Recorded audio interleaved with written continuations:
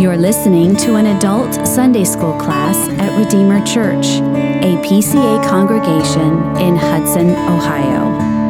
For more information, visit us at redeemerohio.org. Question 88. We've talked about how no man can obey the law. We've gone through the 10 Commandments. And it asked, what is the way that we escape? And you remember those three things: faith, repentance, and the outward means. So now it goes to question 88. What are the outward and ordinary means whereby Christ communicates to us the benefits of redemption? The outward and ordinary means whereby Christ communicates to us the benefits of redemption are his ordinances, especially the word, sacraments, and prayer, all which are made effectual to the elect for salvation. It's a tremendous question and answer. It follows up our discussion on faith, saving faith, and repentance unto life. Christ as our King bestows upon his redeemed people all the benefits of his redemption. So this is a work of his regal office. Of course, it's the Holy Spirit of Christ who does it as the agent, but it is Christ as our King. And by redemption, what we mean is reclaiming sinners from sin, death, hell, and granting them eternal life, which is a glorious thought. There are various benefits that the Catechism talks about that are associated with the process experienced, and it's at each stage along the way. For example, we enjoy justification, adoption, sanctification, and it mentions various benefits that either accompany or flow from these benefits. And those benefits are things like assurance of God's love, peace of conscience, simply meaning that your conscience is clean. You're forgiven. You can stand before God. Joy in the Holy Spirit, increase of grace, this promise of progressive sanctification and advancing and enlarging our hearts, perseverance to the end, and additional benefits received at death, being forever freed from sin and misery, made perfectly holy and happy in soul and body. And then, of course, the last installment of our redemption would be the final and glorious resurrection of the body. That's redemption. Paul says, we ourselves groan inwardly as we wait eagerly for adoption as sons, the redemption of our bodies. So they're not just mere husks to be cast away, but they are important parts of who we are. And Christ came to redeem us soul and body, and those bodies belong to him and stay united to him even in death. Any questions on the introductory stuff? Okay. So these benefits that we talked about, especially justification, adoption, sanctification, are applied by outward means that have been appointed by Christ. And what we understand is that these are instruments through which he is pleased to convey grace. Now, there's nothing valuable in and of themselves, but they're valuable because he as God has been pleased to appoint these as a way to enrich, to save, to sanctify his people. They're powerless, but his Spirit makes use of them. So, for example, when we take the supper, there's something that goes on there that's beyond human sight. And that's because the Holy Spirit is present. And he uses this as a means of grace. When we talk about that phrase, means of grace, this is what we mean. He conveys grace, saving grace, sanctifying grace, redeeming grace. And they're the means by which Christians grow in faith and assurance. And we'll talk more about that in a minute. Now, among many people in general, the use of outward means is either despised or neglected. And this, of course, is spiritually dangerous. It's characteristic of what we call mysticism, and you've heard that term before. Mysticism is something which makes feelings the source of religious knowledge. It's not an intellectual, but it's an emotional spirituality in which the mystic will look inside for truth. That's the general sense of what mysticism is.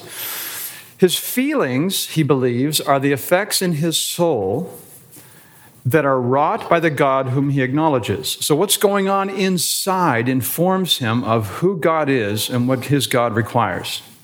The Christian mystic interprets feelings as leadings of the Spirit or manifestations of Christ. So you see, it's the same idea. He's looking inside for leading, for direction, for encouragement in his faith. If I feel good, I'm a good Christian. If I feel bad, something's wrong with my Christianity.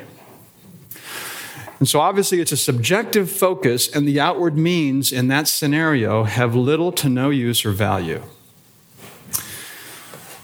We believe, according to what our Catechism is teaching us, that the working of God's grace is intimately associated with his inspired written word.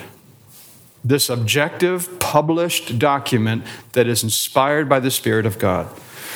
He is sovereign in the work of grace, but he is not it's not in a disorderly or arbitrary manner. Isn't that wonderful? It's not as if you can't figure things. He has said what he's going to do and how he's going to do it. Here's my word. Here's my sacraments. Here's the privilege of prayer. And if you devote yourself to these things, this is what I'm going to do. I'm going to bless you. And we'll see that as we go along. Ordinarily, he confines the working of his grace to these appointed outward means of grace. So let's have questions if you have some on this slide. Anybody have questions on that before we move on? Could you talk a little bit about the danger that you mentioned, the lack of means, because churches where, communion is not celebrated frequently. Right. Yeah, I think spiritually dangerous because obviously anything subjective ebbs and flows with your experience, right? And so you can't develop any kind of assurance or certainty or truth based upon feelings. When I was in my charismatic stage, it was always the next conference. It was always the next event. You always kind of had to outdo yourself to get that experience. So this idea that God is decent and orderly in the way he applies salvation is wonderful for his people. Now, he is sovereign. As we'll see, it's not as if it's mechanical. Now, we acknowledge his sovereignty to bestow grace as he sees fit. But he has promised, he said, look, these are outward, visible things and ordinary, which we use all the time, and I'm going to bless these as I see fit. He may use them to convict you, which is painful, but it's worthwhile. So I think that's where I was getting the dangerous, yeah. Mark? So how do you respond to people's experience? They'll say, I really don't get anything out of church. It was when I went to the youth camp. That's when I really found it. Right. Well, experiences are good, but they're the caboose. They're not the engine. And thankfully, God in his sovereign wisdom used youth camp to save you. Now what are you going to do? You're going to spend the rest of your life in youth camp? 55-year-old man going to youth camp? And I also would go further to say, we cannot understate the work that was done in all those services. Right. It's kind of like, what was the one, if I was as svelte as Rob Barson, what was that one workout that Rob did that made him the way he did? Right.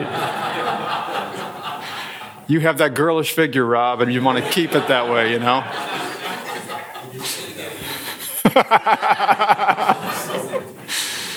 No, I think it's the same thing as you said often, Mark, with meals. Like, which meal did Linda make that really made me healthy? Well, it's all of them, right? So it's this idea, God in his sovereignty used that experience to bring you from death to life. But there was all kinds of things beforehand, and there will be all kinds of things afterward.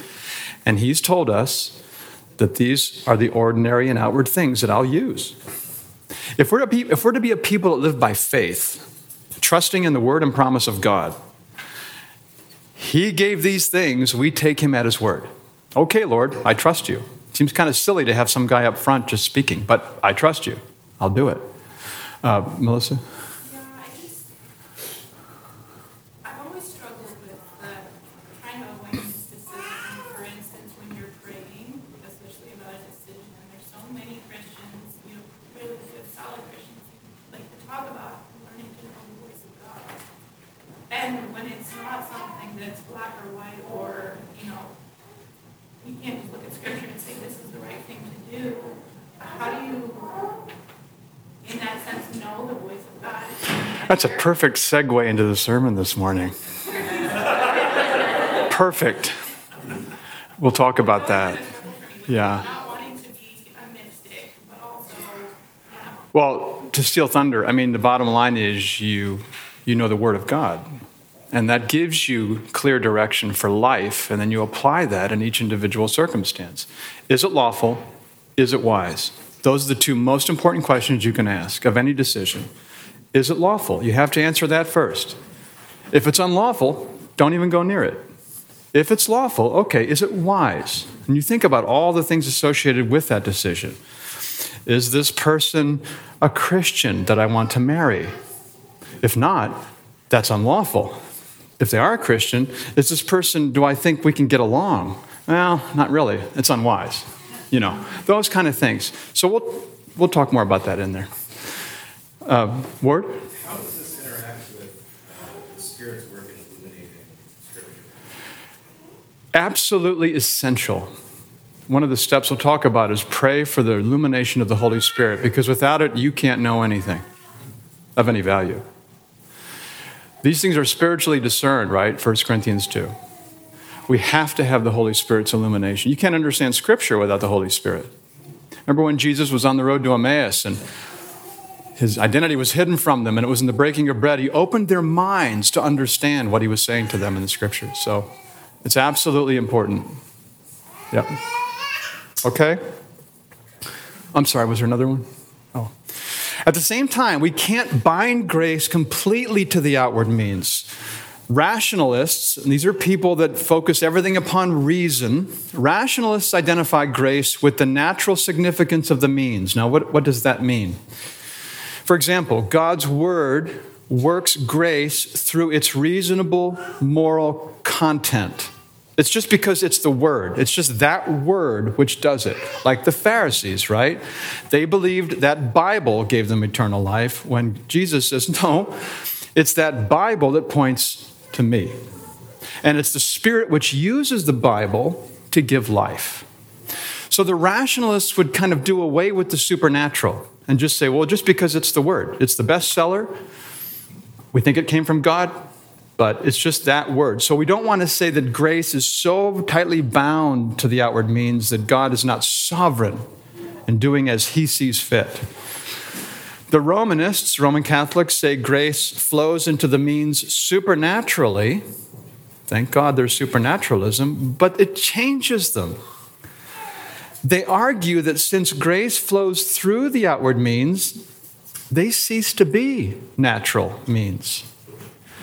For example, the bread and the cup are transformed into something infinitely higher, the very body and blood of Christ. And therefore, what happens is you have Christ, and you have the sacraments, and you have the church in between. Grace is deposited within the church, and they have the outward means to dispense grace as they see fit. We don't want to go to either one of these extremes. We believe the working of God's grace is only where the means of grace are present. God's Spirit accompanies those means, and he enables the renewed soul to be receptive to them, okay? So getting back to the illumination question, the word is proclaimed, and it's only because the Spirit of God is enabling us to receive it that we receive any benefit from it. Remember Lydia? God opened her heart to listen to the things Paul was saying. Spiritual life is begun and continued by the word of God. Jesus prayed, sanctify them in the truth. Your word is truth. So God uses this. He could have planned to save sinners ordinarily without the use of outward means. He could have done that, but he didn't. And so it's not for us to speculate what God could or couldn't. It's us to know what he does. This is what he promises to do. And therefore, you and I, as Christians, avail ourselves of the means of grace that God himself has appointed. According to the early church, they devoted themselves to the apostles' teaching, the fellowship, the breaking of bread, and the prayers, both sung and spoken. They devoted themselves. This is that to which they were applying themselves consistently, week in and week out, because they believed what we're saying, that God will bless these means. Any questions on this slide? Jonathan? So I hear all the time people say that Muslims are being converted by dreams in great numbers in third world countries, and I wonder if that's overstated to the degree to which that happens. But assuming that there's some truth to that, does the confession allow us to accept the validity of some extraordinary instances of someone coming to faith where there is no word of God being preached? Not in the case of Muslims, no. Nope. Matter of fact, we'll have a question here from our catechism that says as much. They who have never heard of Christ, don't know the scriptures, cannot be saved. Yeah, so they can see the light of nature, they can see general revelation, but special revelation requires a preacher beyond just... But could there be a supernatural dream? No. God doesn't do that now. I mean, he could if he wanted to, but he's told us he doesn't. So I say no. The only exceptions we have that our tradition teaches is elect infants and those who are mentally handicapped who couldn't possibly understand the word. And God can save them, and he does. And he'll do so by the regeneration of the Spirit and the work of Christ. They're saved based upon the work of Christ. Now, it's not what the ordinary outward means, but anybody else, no. So if you have these things about dreams and stuff, now God can providentially nudge people to do certain things, but if a Muslim's going to be saved, he's going to be saved by the word of God. That's why the preacher has to go, Yeah. Jonathan? I think of Cornelius who had a dream and then called Peter to come and preach to him. Mm-hmm. Or I think it was also the French people. There's a number of instances in Asia or in Africa where they had visions of someone coming and bringing them a book and telling them the way of peace with God. Yeah. But it seems like these dreams work to prepare for the word to be brought. Yeah, the dreams, in the transition period, we had God working in amazing ways, and he did use dreams and visions and prophets and prophecies and so forth. But then you come to Hebrews 1. And there is a sense of finality when it says, long ago, God spoke to our fathers by the prophets, and in many ways at many times, right? Dreams, visions, all kinds of things. But in these last days, he's spoken to us by his Son. And there is no way that God is going to dishonor his Son by somehow revealing his will in some other way than through his Son, the Lord Jesus Christ. There is a finality in Hebrews 1 that we have to appreciate. So what happened in the transition period with Cornelius, that's unique. Right now we shouldn't expect dreams. And if there are dreams, and God can use dreams providentially, like, hey, I got a dream, and it made me think that I should go to Zimbabwe. And so I go to Zimbabwe. That's kind of like a providential nudge, I'll call it, but it's not saving knowledge. It's not new revelation. It's just using something providential, as if Chris came up to me and said, hey, why don't you go to Zimbabwe? Okay, I'll go to Zimbabwe. We want to be careful, again, not to be mystic and to look inward in these things that happen within me for truth. It's always the outward and ordinary means. Let me go back to, was it Ward have his hand up? I was just going to say, the Muslims have what they're referring to as the Injil, right? I'm sorry? The Muslims have an edited New Testament, right? They have what they refer to as the Injil. They call us the people of the book that they did. Good question. I don't know the answer to that. So I think that's true from listening to James White. Yeah. Well, I know they esteem Jesus as a great prophet. Even think of him as more highly moral than their own prophet, Muhammad. But Muhammad was the last prophet who came to explain more clearly the things that were said by Jesus and others. So, Rob? A few weeks ago, I think you said we're responsible for our dreams, and we can, I think, sin through our dreams. Yes. I think, and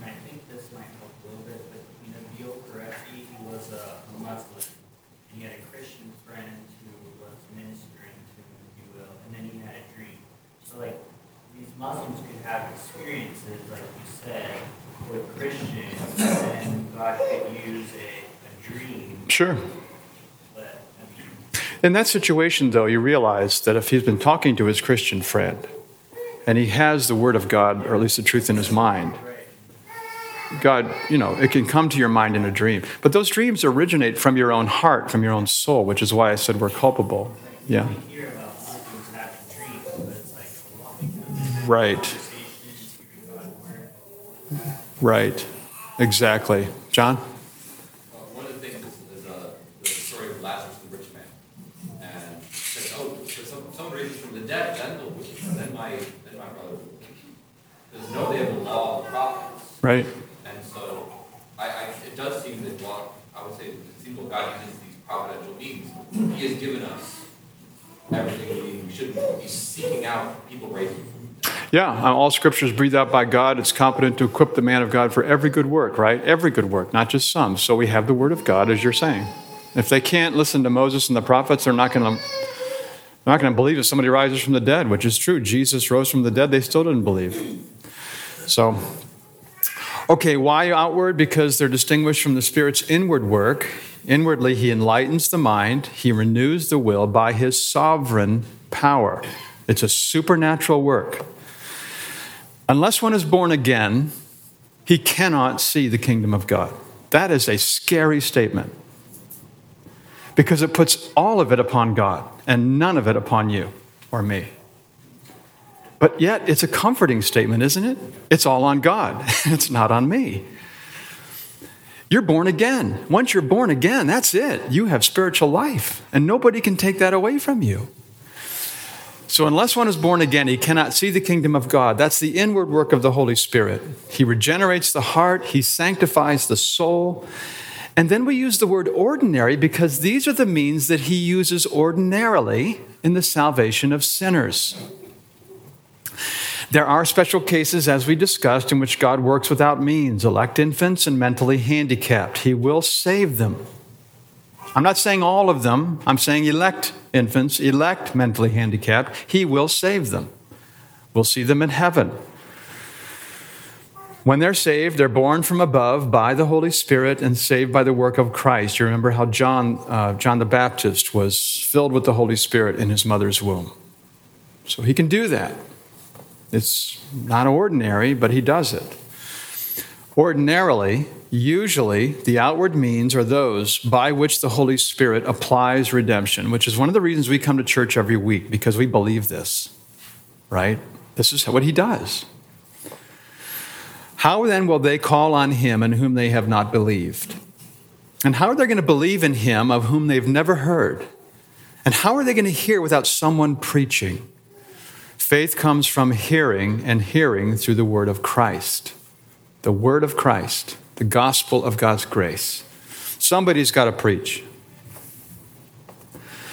So we ought to use diligently these means whereby Christ communicates the benefits of redemption. They're not the meritorious cause of salvation. You must understand that. Jesus is the meritorious cause of salvation. He accomplished it. They are the instrumental cause of application. The Spirit uses these to apply it to you.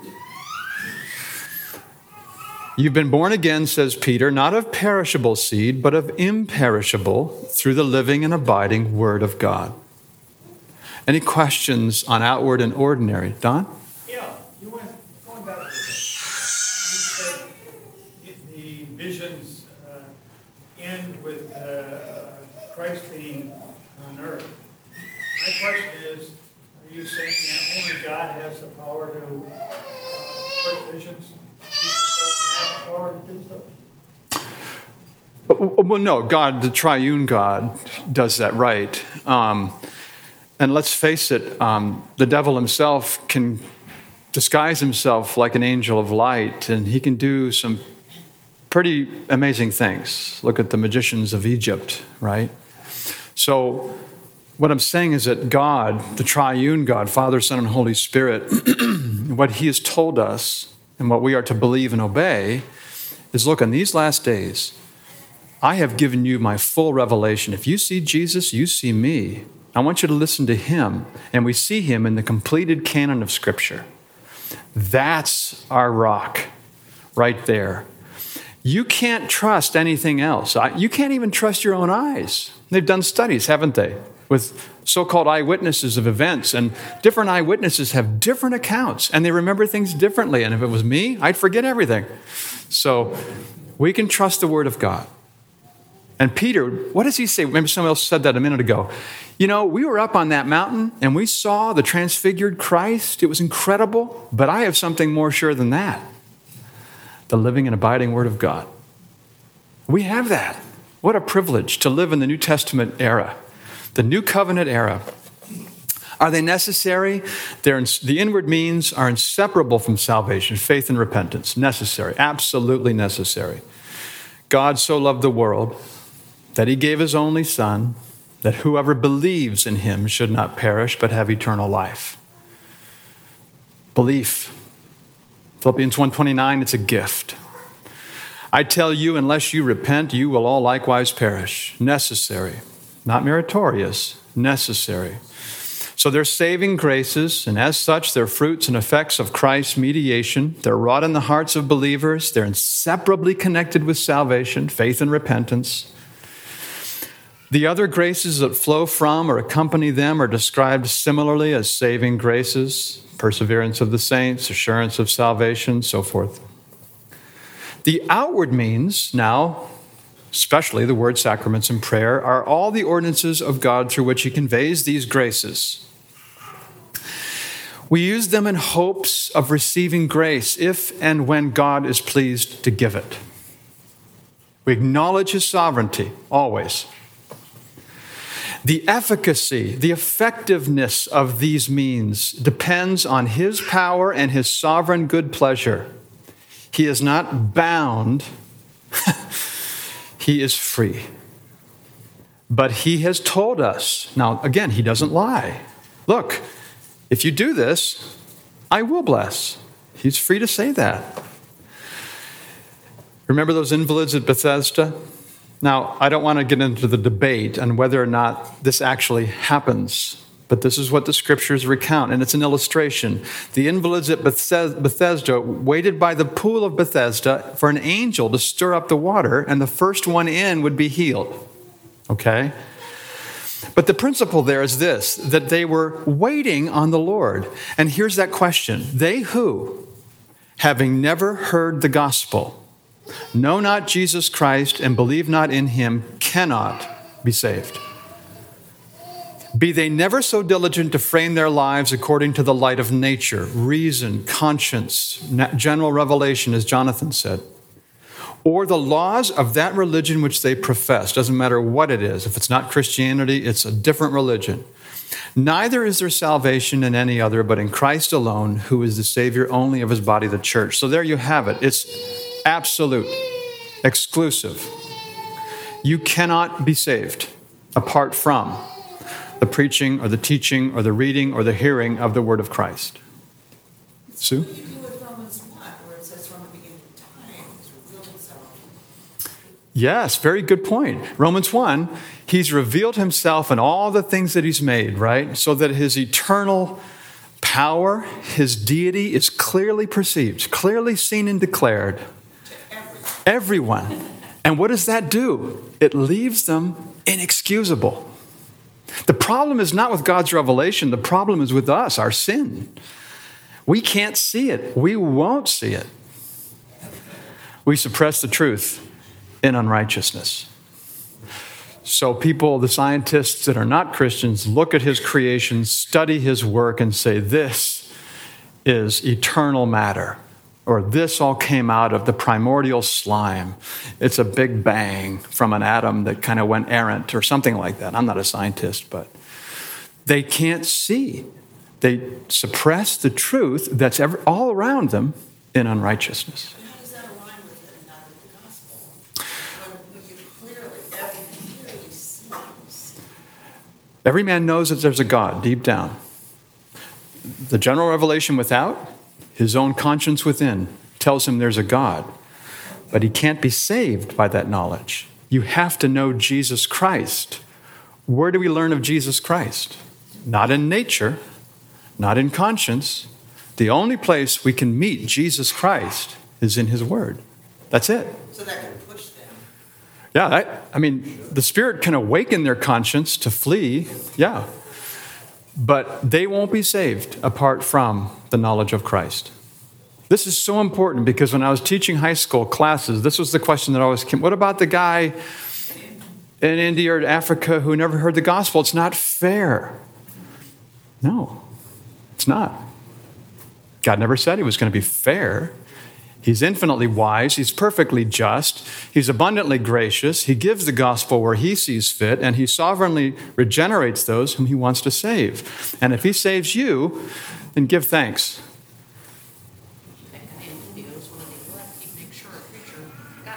Right, exactly.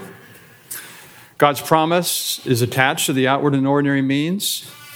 You will seek me and find me when you seek me with all your heart.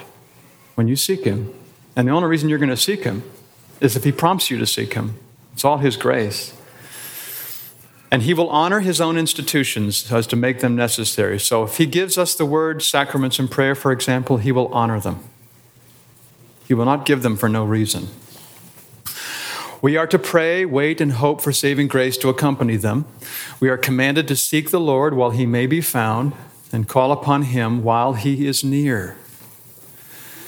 So by attending the ordinances, going to public worship, for example, and using them diligently, you and we affirm our trust in God and his method.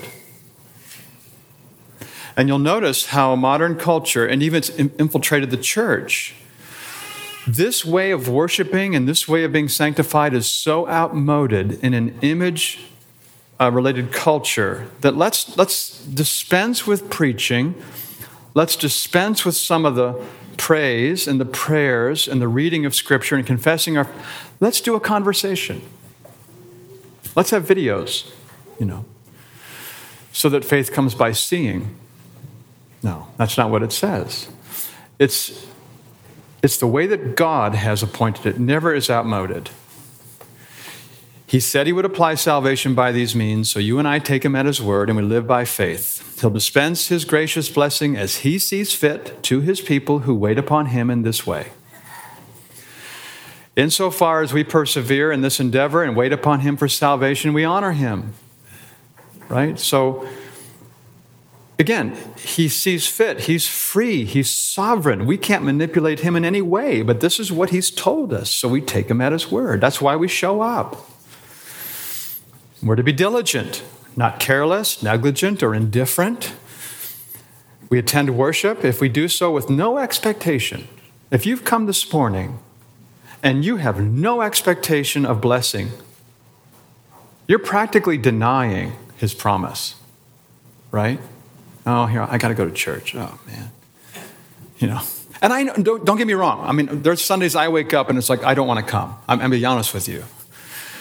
The preacher's long and I just don't want to listen to him, But the fact is, that's feeling, okay? I am trusting him. I'm going to go because he told me. And I get here and, okay, I'm expecting, Lord, you're going to show up. I'm showing up and he's going to do something.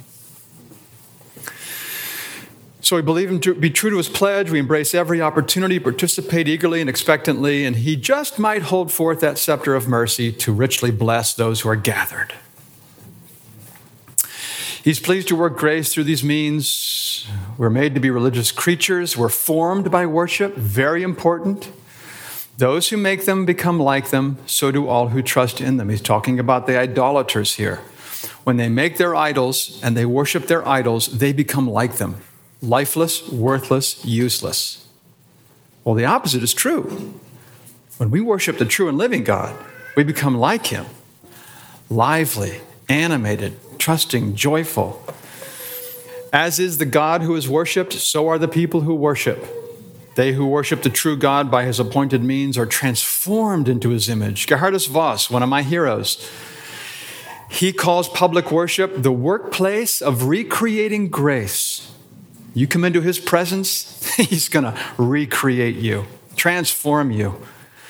The mind draws things to itself, but the will follows the things it chooses, like the wax which is impressed by a seal. Now, what does that mean? We're not determined from our knowledge, but our affections. We can know about evil and not be evil, right? Your knowledge. But if you choose or love evil, you become evil. That's what it means. A man's heart is where his love resides, or as Jesus says, where your treasure is, there your heart is also. So if I get here, I don't feel like coming, but I come here because that's my treasure, and my heart, my affections, my feelings follow. And that's where my heart is, right here, and it's being transformed by God's sovereign redemptive grace. Thomas Manton says, carnal objects make us carnal, earthly objects make us earthly, heavenly things heavenly, and the love of God, godly.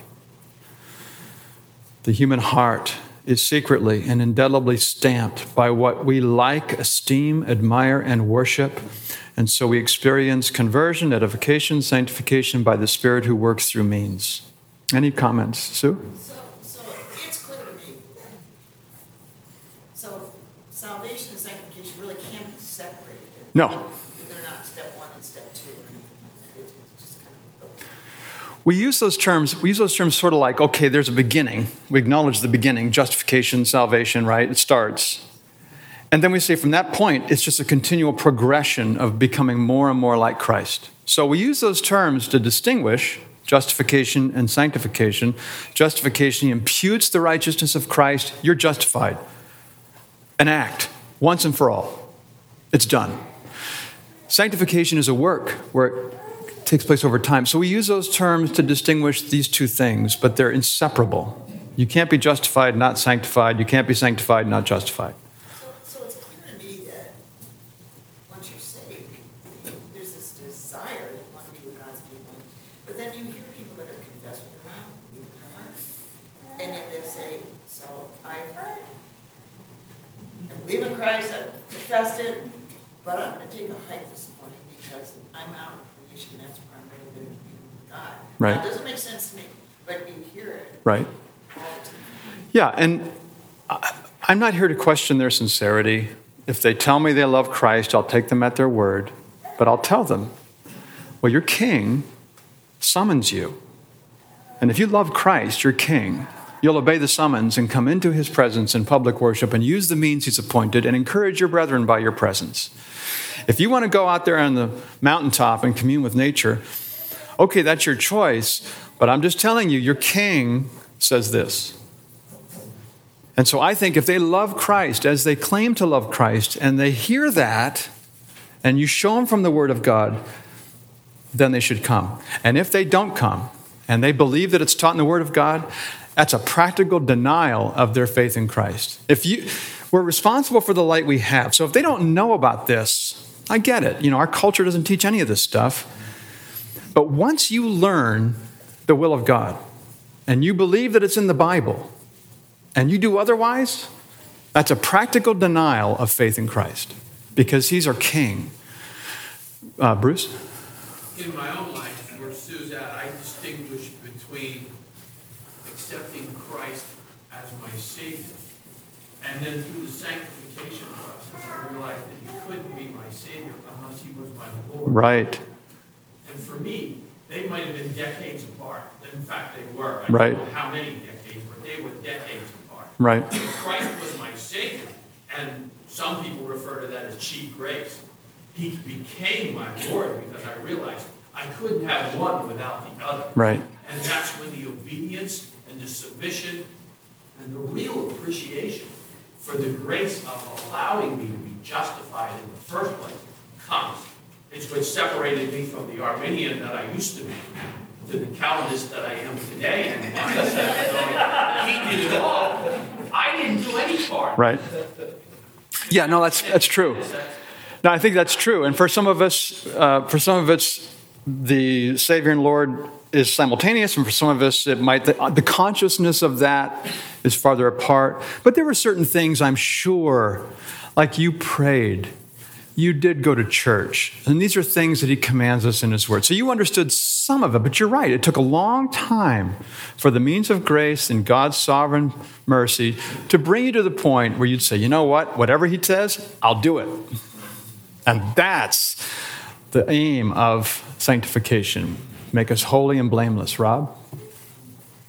The line that says the mind draws things to itself, but will follows what chooses. Yeah. It makes me think of Philippians 2:13, for it is God who works in you both to will and to work for his good pleasure. Yeah. Can you just maybe explain that line a little bit? Yeah, the mind, you're taking the information you have out here and you're bringing it in, right? You're drawing the information to yourself. You're learning. You're assimilating the information. The will from within chooses and goes out and grabs it. And so the mind can assimilate it in, but the will follows what it chooses. And if you choose Christ, not how you feel, I don't feel like it this morning, I'm choosing Christ, that's where your treasure is, right? You say then you choose Christ only because God is working. Absolutely. The only reason you would ever choose Christ is because he's working in you. That's the only reason. Yep. His ordinances, all his ordinances, like praise, fellowship, meditation, these are ordinances, but especially the word, sacraments, and prayer, each of which receives its own treatment in the Catechism. It's especially those three, the word, sacraments, and prayer, are channels of grace. They don't possess any power in and of themselves. It's only as the Spirit makes them effectual, okay? So we can't be the rationalist. Hey, if you just have the word, it's all done. No, it's the Holy Spirit. You still got to pray for illumination. You still have to depend upon the Holy Spirit. And on our part, it's the exercise of faith, which is God's gift anyway, and it's necessary for these to be efficacious. So if you're taking the supper without faith, worthless. It's just a snack. Or worse than that, it's judgment. They're all achieving their purpose either in salvation or damnation. Somebody asked a question last week. Maybe it was Rihanna, I can't remember. But if somebody's baptized and they apostatize, they're doubly cursed. They've been privileged to have the stamp of God put upon them. He puts his mark of ownership upon this child. The child grows up, apostatizes, goes off. He's cursed because he's a child of Adam, and he's cursed because he has renounced his obligation to be holy and only the Lord's in baptism. Doubly cursed. You see it there, my word will accomplish all that it's sent to accomplish. We're an aroma from death to death, life to life. So you can see everything, all these ordinances have this double-edged effect. Finally, they ought to be used with diligence, preparation, and prayer. If you prepare your heart, you'll stretch out your hands toward him. So we ought to be preparing and expectant when we come to worship. It's an important part. We should give due reverence to these ordinances. Psalm 89 in modern King James Version, God is greatly to be feared in the congregation of the saints and to be adored by all around him. So we revere what he's done. Not because of the things themselves, but because God has appointed them.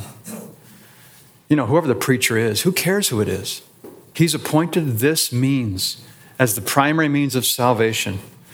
He's promised to bless us in public worship. We revere his gracious presence, and with staggering familiarity, we can draw near to this infinite God through the wonderful ordinances he's appointed.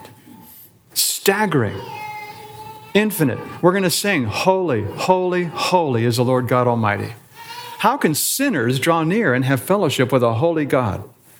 Well, through the mediation of Christ and the means that he's appointed. Wow. We come with a healthy and holy filial reverence. Those in places where ordinances are lacking are in a tragic condition. That's all I can say. It's sad. Everyone who calls in the name of the Lord will be saved. Well, then how are they going to call on him when they don't hear about him? That's tragic. Remember the famine of the word that Amos talks about? That's tragic. Those that die in their sins in the midst of ordinances perish with aggravated guilt. Capernaum, if the mighty works done in you had been done in Sodom, it would have remained to this day. So we have a great privilege, and we have awesome responsibility. I'm not trying to put rocks in your pack. I'm just saying, this is huge. This is so important. Any final comments or questions? Jonathan? Well, I love that the order of worship is treated with such reverence. The reason we came here, and that is not interrupted with announcements or even greeting and passing the peace in the middle. It's just limited to what God has ordained. And then that call to worship at the beginning is really, it's not just a devotional, like a meditation on Scripture. It's actually a real summons, isn't it? Right. It's the voice of Christ welcoming, not just welcoming, commanding us in. The sacred dialogue begins between God and his people, and he summons. Very weighty. Yeah, it's huge. Easy to forget. And isn't it wonderful that he invites us into his presence, John? Oh, yeah, go ahead. I'm sorry. Actually, Rick, but it's already 45, so maybe we can do it in 2 weeks. Then. What are we doing, praying? Oh, it was for this Yes. story church, for the story church. Yes. So I think probably we wouldn't have like 5 minutes, but maybe we can just do it in 2 weeks. Story church. Well, John, thankfully, and he's graciously on the missions committee, and he has willingly given himself to be a liaison to teach us about our church plants. We're praying for the church plants in adult Sunday school. Actually, maybe the best thing to do this week is just to give an update at the Resurrection Presbyterian with Jason Pateo. I'm assuming you have. Yes, yes. So maybe you can. Resurrection Church in Strongsville, Reverend Jason Pitio has taken a call in Charlotte. So it looks as if our sister church in Strongsville is going to close its doors. I can't imagine. I think they had, 8 or 9 people meeting in his home. So I can't imagine they're going to continue. But we're sad to hear that. Glad that he has a call. But it's been a tough road for him. So we'll pray for him and Story Church as we close. Thank you, John. And thank you for being willing to do this. And I apologize for not giving you time. I lose track of everything. Let's pray. Heavenly Father, we thank you for the outward and the ordinary means. We thank you for being willing to make this promise and to work decently and in order in a way that we can understand and count on. We think of Resurrection Church. We're sad to see it close its doors. We pray for Jason and his family that you'll be with them, provide for them. And we thank you for Story Church, for Jeremy King and his wife and family and all those who are there. We pray for your blessing upon them. Please prepare us for worship now, we ask. Let us come with expectancy, and we ask it in Jesus' name. Amen.